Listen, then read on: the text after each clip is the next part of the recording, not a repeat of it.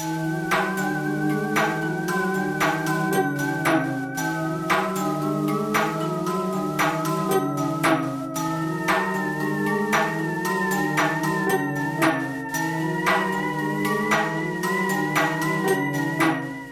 and welcome to the Horrible Things Podcast. This is a true crime and disaster podcast which talks about all things horrible, as is implied by the title of the podcast, Horrible Things.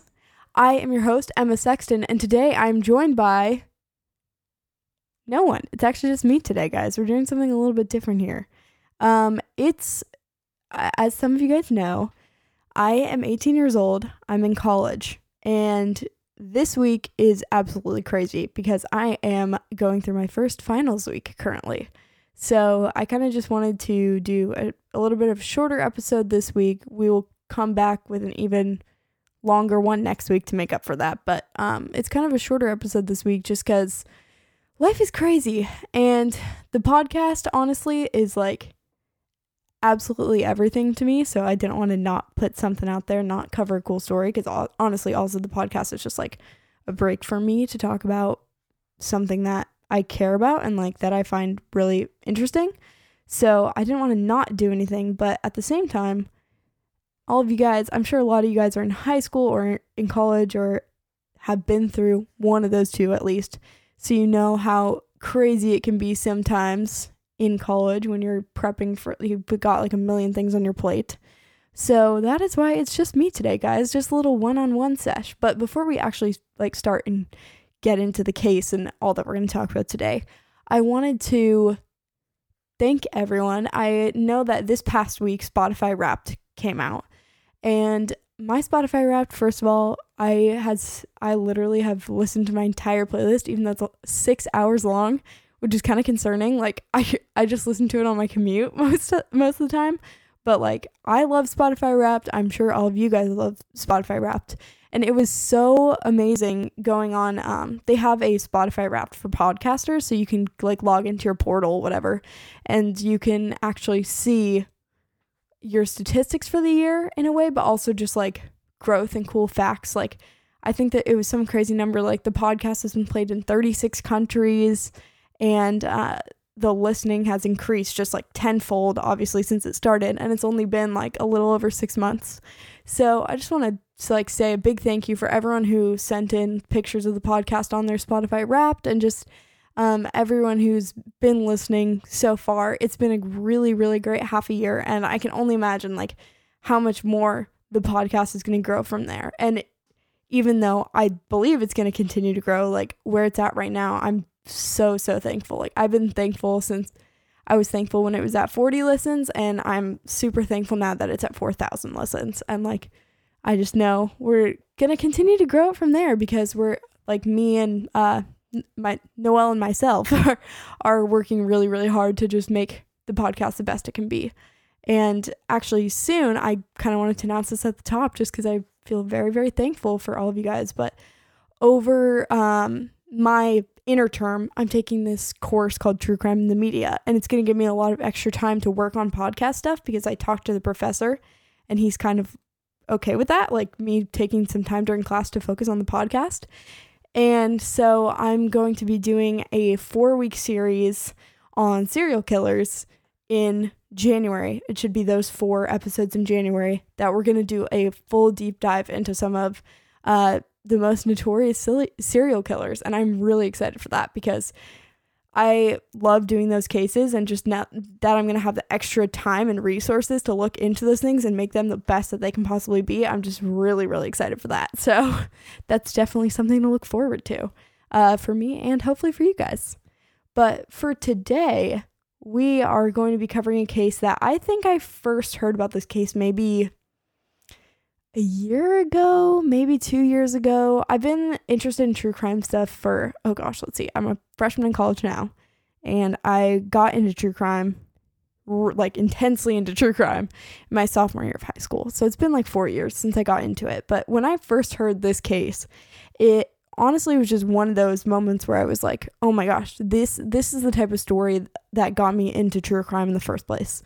Like, this type of story is the reason I'm so interested in this stuff, because it's just so bizarre, so out there, so crazy. And we are going to be covering a murderer today, and that killer's name is Mary Bell. And I know some of you guys have probably heard about her before because it is such a widely known story, more particularly in the UK over the US. So probably my UK listeners will know about this more than some of us in the United States. But this case, even to this day, is a very impactful case in United Kingdom culture. And the main reason that this case is so widely known and so like people still talk about it to this day, even though it happened in 1968, these killings, is because when Mary Bell actually committed her first murders, she was 11 years old, which is kind of insane. My brother right now is 12 years old, and it's just, I don't know. I think a lot of the times when we talk about true crime and murders, it's a lifetime of hatred and disturbing, like obviously a childhood trauma, but then a lifetime of dwelling in that causes someone to, commit the ultimate crime and murder someone. But this is just so bizarre because you think about the fact that we as a culture, generally children are seen as like the most innocent among us. Like everyone wants to protect kids and like make sure that their childhoods are safe and that they're safe because we see them as just these innocent, like untouched by the rest of society, I guess. So then when you see someone so young, 11 years old, it's just killing people. It just completely like is chilling because something about that image, and not to mention that we're all already scared of little girls because of The Shining and other movies. So like when you talk about cases like this, it's just so astounding because there's not many like it. I can only think of maybe 4 other cases that involve child killers.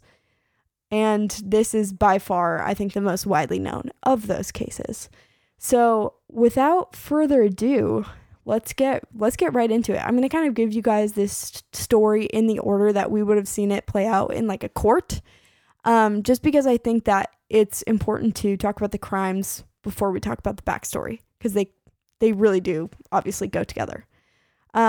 So when Mary Bell was 11 years old, May 25th, 1968, she was actually 10, but it was the day before she turned 11, so we're just going to say she was 11 at that point. But in 1968, she was in the UK, and she was actually living in this place called Scotswood. In Scotswood, she followed this 4-year-old boy whose name was Martin Brown to this abandoned house kind of in an area near where some kids would play, but it was fairly empty, like no one lived there, and it was just kind of in the middle of nowhere. And when she was only 11 years old, she strangled 4-year-old Martin Brown and left him face down on the floor in this house. And this killing she did completely alone, of her own will. She just decided one day that she was going to stalk this little boy, like kind of lure him into this house and strangle him to death. And she did that, like I said, she was only 11 years old. And then only a few weeks later, in July of 1968, like I said, these killings are very this is almost a serial killing because these murders happened so close to each other. But what ended up happening was that Mary Bell met this girl named Norma Bell.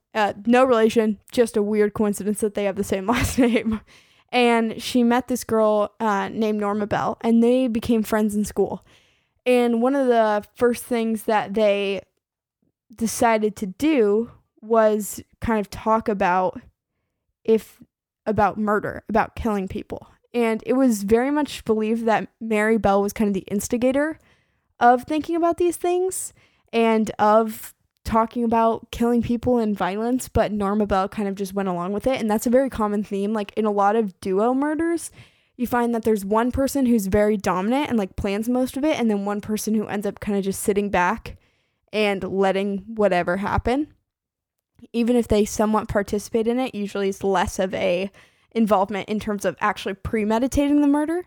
So this girl, Norma Bell, became friends with Mary, and one of the first things they did together after they talked about murder was they broke into this nursery that was in Scotswood, like an older nursery.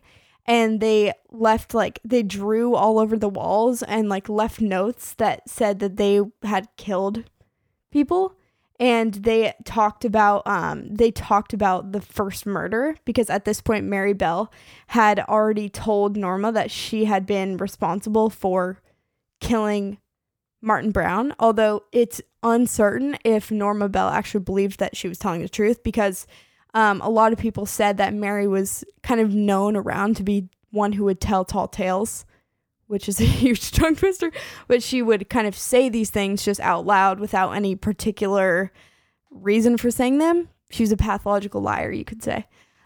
So they broke into this nursery and they started leaving these notes on the walls and just like around that were saying, "We killed Martin Brown." She left a note on the wall that said, "I murder so that I may come back." And then there was another note on the wall that said, "We did murder Martin Brown." Those are 2 quotes from the actual like vandalism that they had left on the walls. And these are kind of significant because, one, later on when Mary Bell was actually talking to the police officers, the whole "we killed him so we could come back," that was completely she just said that so she would seem more crazy, which is kind of wild to think about, that at 11 years old she was already so ready to be that manipulative and like ready to try to fool the cops almost, and making her think that this had some other motive than to just kill.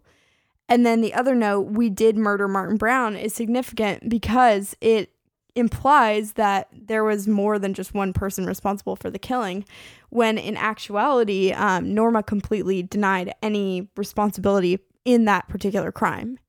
And it's also just disturbing because you think about the fact that these are one is 11, Mary's 11, and Norma's 13. And you think about these young girls, and even though you think, okay, yeah, they're kids, they don't fully know what they're doing. I mean, at 11 years old, I don't think any of us were at the peak of our intelligence. But at the same time, like, I feel that even when you're 11 and even when you're 13, you look at a 4-year-old and you know that's a child. You know that that's a person who can't fight back. That's a person who is completely at your will, despite the fact that you're also a young person. And it's just very disturbing because in that sense, it's more akin to an older, say someone in their 30s murdering someone in their early 20s than it is to just 2 kids getting in a fight and killing each other. Because, 4 years old, that's a toddler, you know? And I think that even when we were 13, we looked at a toddler as a very different person than we are, even though it's easy to just look at the surface and say, "Oh, kids." But there is a very strange power dynamic in that. Like, I'm no psychologist, but if I was looking at it through that lens, I think that, and I think we'll talk about this again after I give you more of Mary Bell's backstory, but it was just her way of wanting to feel that she could be in control of someone after not being in control for so much of her life. But we'll get more into that later. Mary and Norma vandalize this nursery in Scottswood. And when the police get there, they see everything, but to be honest, they don't take it as a serious threat whatsoever. They kind of just take it as, oh, these are just kids vandalizing the nursery. It doesn't actually have any weight to what they're saying. They didn't ever for a second think that the person who vandalized the nursery would be stupid enough to actually confess to the murders at that time. Like, they just really didn't think that was possible. But then again, in July of 1968 in Scottswood, July 31st, 1968, both Norma and Mary took this young boy named Brian Howe. He was only 3 years old, and he was in the same area that Martin Brown was in. And they took him into this area that was like more wooded, more not into a house like they had with Martin Brown, but into this more wooded, more secluded area. And they strangled Brian Howe, who, like I said, was only 3 years old.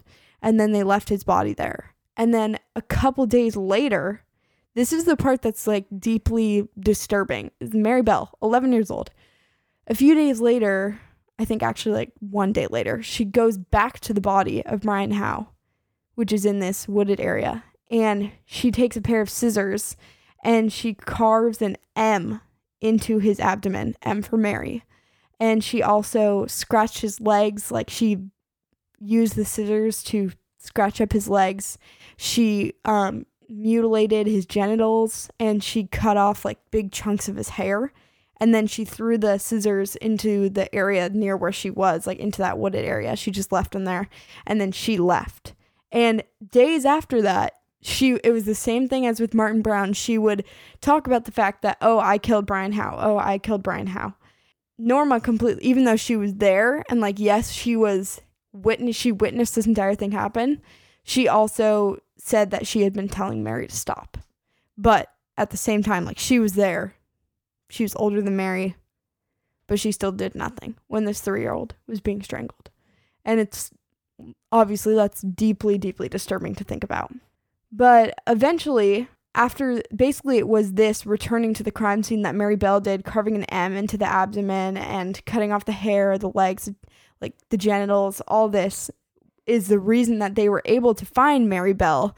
They were able to, actually the way that they got to Mary Bell was through Norma, because they basically knew right away that once they had Mary as a suspect, because they were able to place her at the scene of the crime, and keep in mind, this is 1968, so it's not like they can just, easily collect DNA evidence and all that.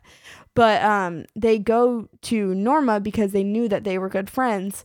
And actually, Norma, in the end, is the one who confesses to what had happened with Brian Howe and is the reason that they're able to bring Mary Bell in to be questioned. And when they question Mary Bell, she at first is like, she's just full of this complete like macho-ness, and she's talking about how she's gonna get out of there scot-free and like nothing's gonna happen to her.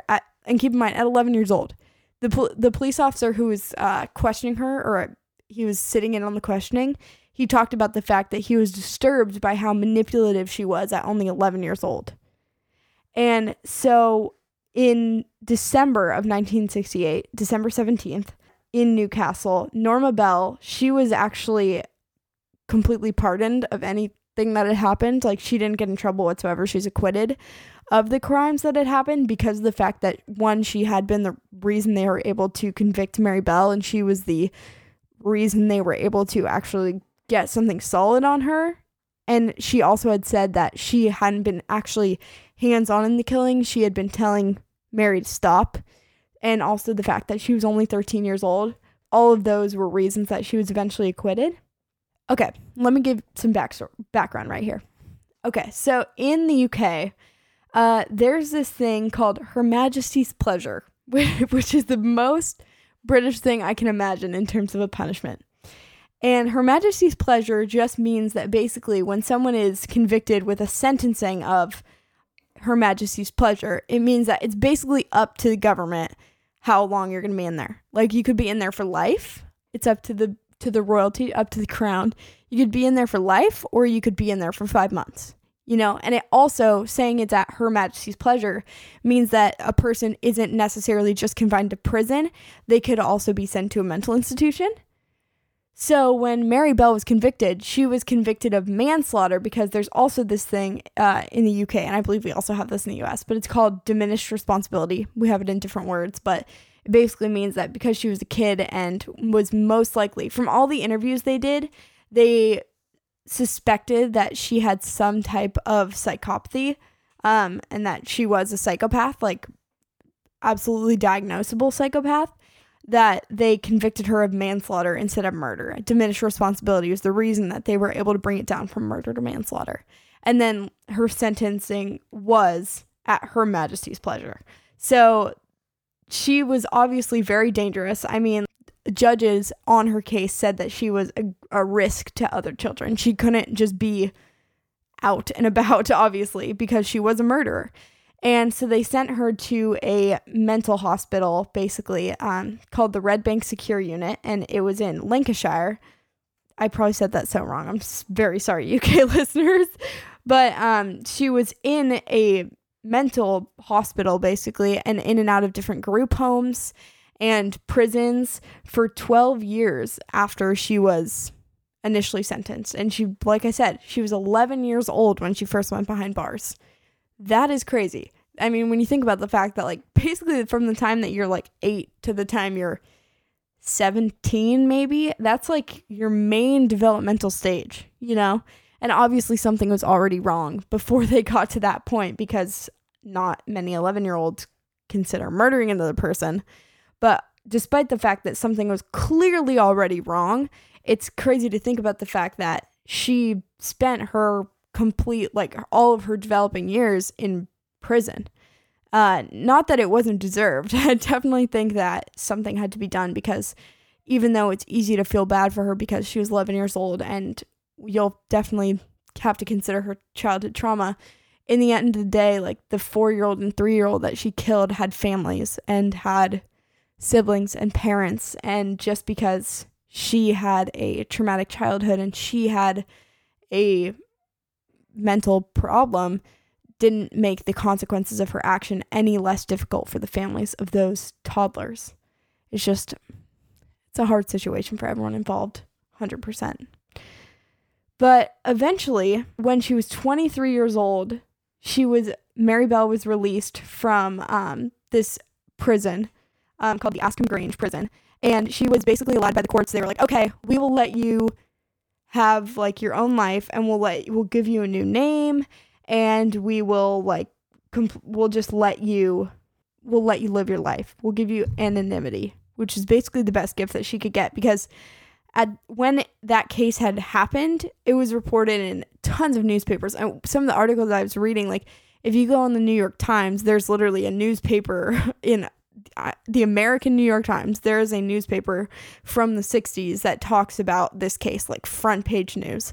So you have to imagine, in the UK, it's an even bigger deal, because this is just such a disturbing story. I mean, an 11-year-old serial killer is not something that you usually consider or think could happen. So this story is huge in the UK, and obviously everyone knows about Mary Bell. And so she is granted anonymity when she comes out of prison at 23 years old. And after she finishes her sentence, basically she goes through a rough patch when she's coming out of prison, because, like we were talking about, she'd spent all of her developmental years in prison. She didn't know how to be a regular person, like her there's articles that talk about the fact that the night before she was supposed to leave prison, she was talking about how she didn't want to because she felt safe in her cell, and she just didn't feel comfortable rejoining society as she once had been in it. I think that that's a very valid fear, to be honest, because, I mean, you have to think about the fact that she wasn't just coming into society as any one of us would come into society, but as having the word murderer stamped on her forehead. So she comes back into society and pretty much immediately gets into drugs and alcohol, and she's pretty heavily drinking. 4 years after that, she's released from prison, she gives birth to a little girl, and unfortunately the father of that little girl went to prison for burglary, but she was, living her life. There was a big issue, actually, because of the fact that she was a child murderer. There was a big issue in the courts about whether or not she should be allowed to keep and raise her child. But in the end, they decided that she should be allowed to have her kid. So they were fine for a while. Basically, like, everything was going fine. In 1984, she had her kid, and everything was, fine, whatever. And then this one author, Gita Sarini, I hope I am pronouncing that right, she wrote this biography called Cries Unheard, The Story of Mary Bell. And basically it was this biography that talked about, like, her whole life and it talked about, like, had in-depth interviews about the sexual abuse that she went through. And I just want to go through kind of the things that the book actually talked about, because there are some pretty deeply disturbing things in there, and I just think it's very relevant to the case. Mary Bell's mom, her name was Betty Bell. She was a prostitute, and Mary's father was not present in the home very much. They believed that her father was this guy named Billy Bell, because his wife, he was married to Betty. But again, they could never be 100% certain that he was her actual father, and he was arrested several times, like her husband later in life, for robbery. They were never 100% sure of the origins of Mary's father, but her mother was a prostitute, and they believed that she was never fully happy with having a child, and that when Mary was a kid, there were several times when her mom actually tried to kill her, whether that be saying that she'd accidentally eaten sleeping pills, or that she had accidentally fallen out of a window. when there was a witness that said they saw the Betty Bell trying to push Mary out of the window. And actually, in the time that she fell from the window, she damaged her prefrontal cortex. And if you guys don't know what that is, it's the part of your brain that is involved in decision making. And Mary Bell had a damaged prefrontal cortex because of the fact that her mother had pushed her out of a window when she was a child, basically trying to kill her. Like, her mom was trying to kill her entire childhood. And the reason for that is uncertain of whether it was because she, A, didn't want a child and, found her to be a burden, or if it was B, because she liked the attention that she got from her family members. Because there were other times when she would say, oh yeah, Mary got ran over by a truck, which wasn't true, but she would just say it because she liked the attention that her family members would give her when she said that tragic things had happened to her. But probably the most disturbing out of all the things that happened in her childhood was that in her testimony in this book, Cries Unheard, Mary talked about the fact that from the time she was 4 years old, her mother would allow the men that were seeing her as a prostitute to perform sexual acts with Mary, and that she was basically being prostituted out by her mother from the time she was 4 years old to the time she was arrested when she was 11. And obviously, sexual abuse as a child is a huge contributing factor to your development as well. And so in this book, in these interviews that Mary gave, she talked about the fact that she believed that a lot of the reason why she was so devoid of emotion and why she had developed this psychopathy was because of the trauma that she went through when she was a child, because she'd basically been sexually abused since she was 4. She'd had multiple attempts made on her life, and just obviously her childhood wasn't all sunshine and daisies. So she talked about later in her life, after she'd been to prison for 12 years and been rehabilitated a lot, she talked about the fact that she believed her childhood had a serious impact on the way that she lived the rest of her life. And she did express regret in some interviews, but then there are also people like her, the father of her child, who said that he was shocked they let her out of prison after he got to know her. So it's obviously, I don't know her. None of us know her probably, but it's very questionable whether or not she actually recovered and felt remorse for her crimes. Obviously, you can never know if someone really feels remorse for their crimes, but she, in this book that was written, said that she did. But the reason that this book is significant, not only for exposing what had happened in Mary Bell's childhood, was because she had gotten paid to give these in-depth interviews about her trauma. However, there are laws that are supposed to, in the United States, it's called the Son of Sam laws, but basically, it's a law that prevents someone from making money for profiting off of discussing their crimes. So there's this huge backlash because people are basically saying she's making money off of the fact that she murdered 2 toddlers. So there's this huge backlash. Everyone starts freaking out, and basically judges and people in the court system that knew Mary's fake identity and address gave it to reporters, and her and her daughter in 1998 were completely hounded by reporters after they found out where she was living, trying to get interviews with her, talk to her, because people were pissed off. Honestly, like, probably rightly so. People were pissed off. And the crazy thing is that before that happened, and before these reporters just descended on Mary and her kid, her daughter had no idea about the fact that her mom was living under a pseudonym, or about the fact that her mom had murdered 2 people in the past. She just had no idea. So basically what ended up happening is that Mary and her daughter left the house. They had like these sheets over their head to protect their faces so no one could see what they actually looked like. But in the end, they went to court. After that happened, pretty much, they went to court because when her daughter turned 18 years old, it was basically said that they were going to release this anonymity, that they weren't going to give them that courtesy anymore. But after this happened and like all these reporters descended on them and it was just absolute chaos, she went to court in 2003, so 5 years after that. She went to court and basically said, I want anonymity for the rest of my life because otherwise I'm not going to be able to live a normal life. And so eventually the High Court in Britain gave her that, and that's, to this day, when someone is granted anonymity, like when someone is protected for life, they sometimes called a Mary Bell order because she was really the first person that had one of these orders that lasted not just past adulthood, but like for her entire rest of her life. And it protected her daughter. And eventually when she was 51 years old, she had a grandchild, and it protected her grandchild also. So just completely like anonymous. To this day, no one knows what pseudonyms they're going under. No one knows where they live. Obviously, probably somewhere in England, but they are completely anonymous. And Mary Bell is very much still alive and living her life today. She's obviously a lot older, but this is kind of an interesting case because it's really easy to argue it, I guess, from both sides. Because on one side, you have to say, okay, she killed a toddler. She killed 2 toddlers. Like, that's a murder. You can't just forgive and forget about that. And she did serve 12 years, but still, it's like people have a right to be angry.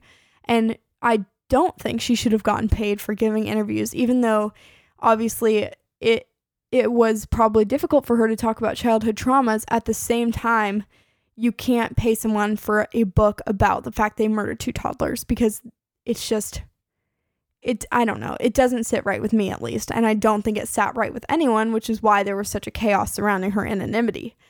At the same time, I understand the fact that I do believe that sometimes someone can be deeply influenced by childhood trauma, and it also sounds like she had brain damage.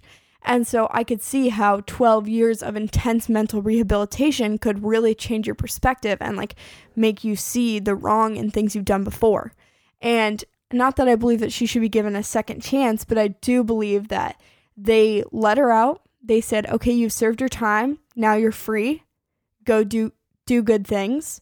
And I think that if she's just living her life with her daughter, minding her own business, not committing any crimes, then she should be allowed to continue doing that.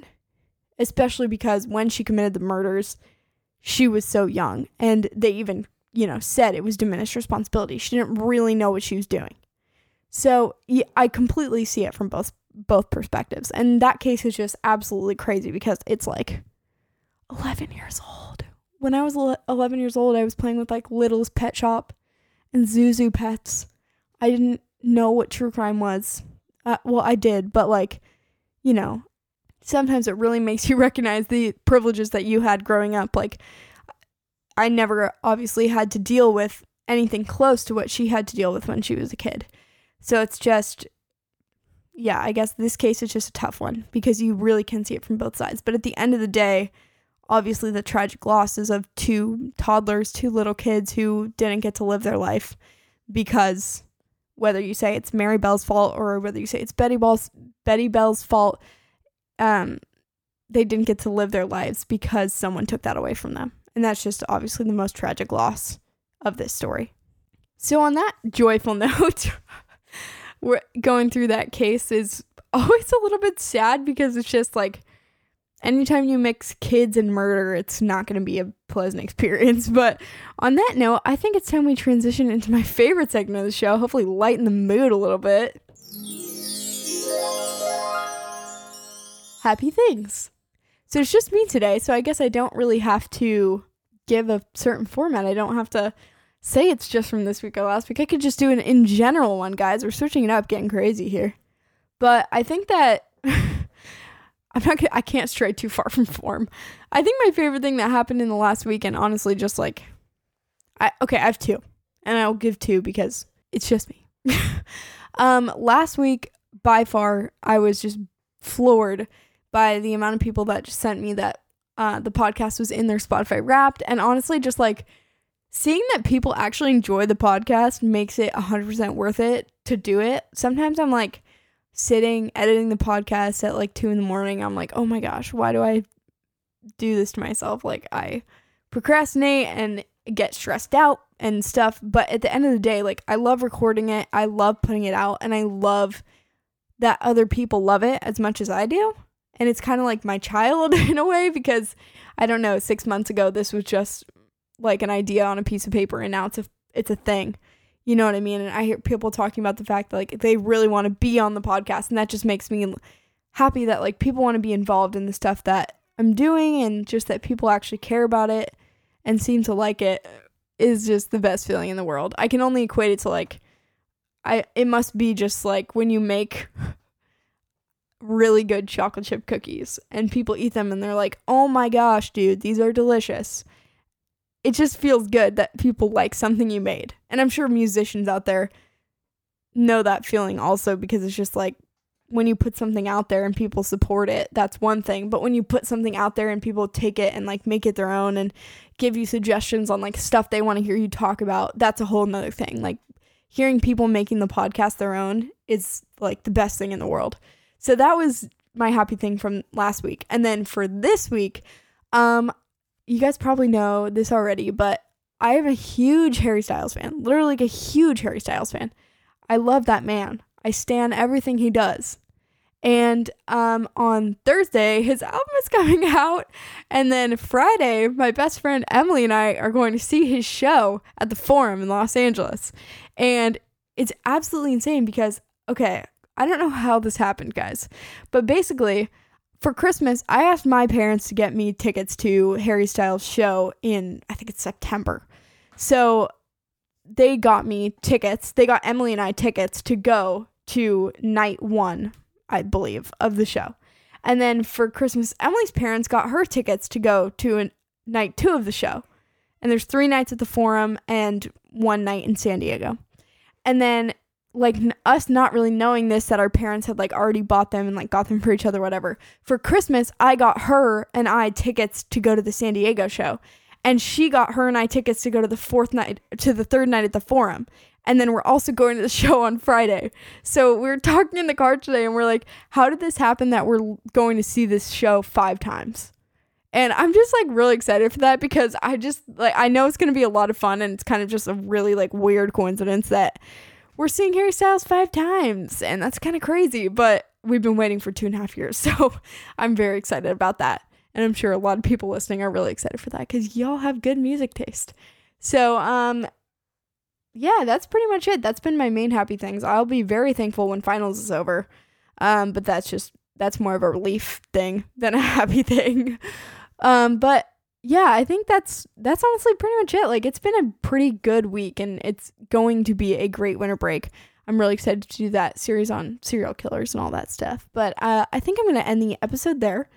Thank you guys so much for listening. Of course, if you want to support the podcast further, you can go find us online at patreon.com/horriblethings. You can go to Apple Podcasts, leave a rate and review, helps other people find us.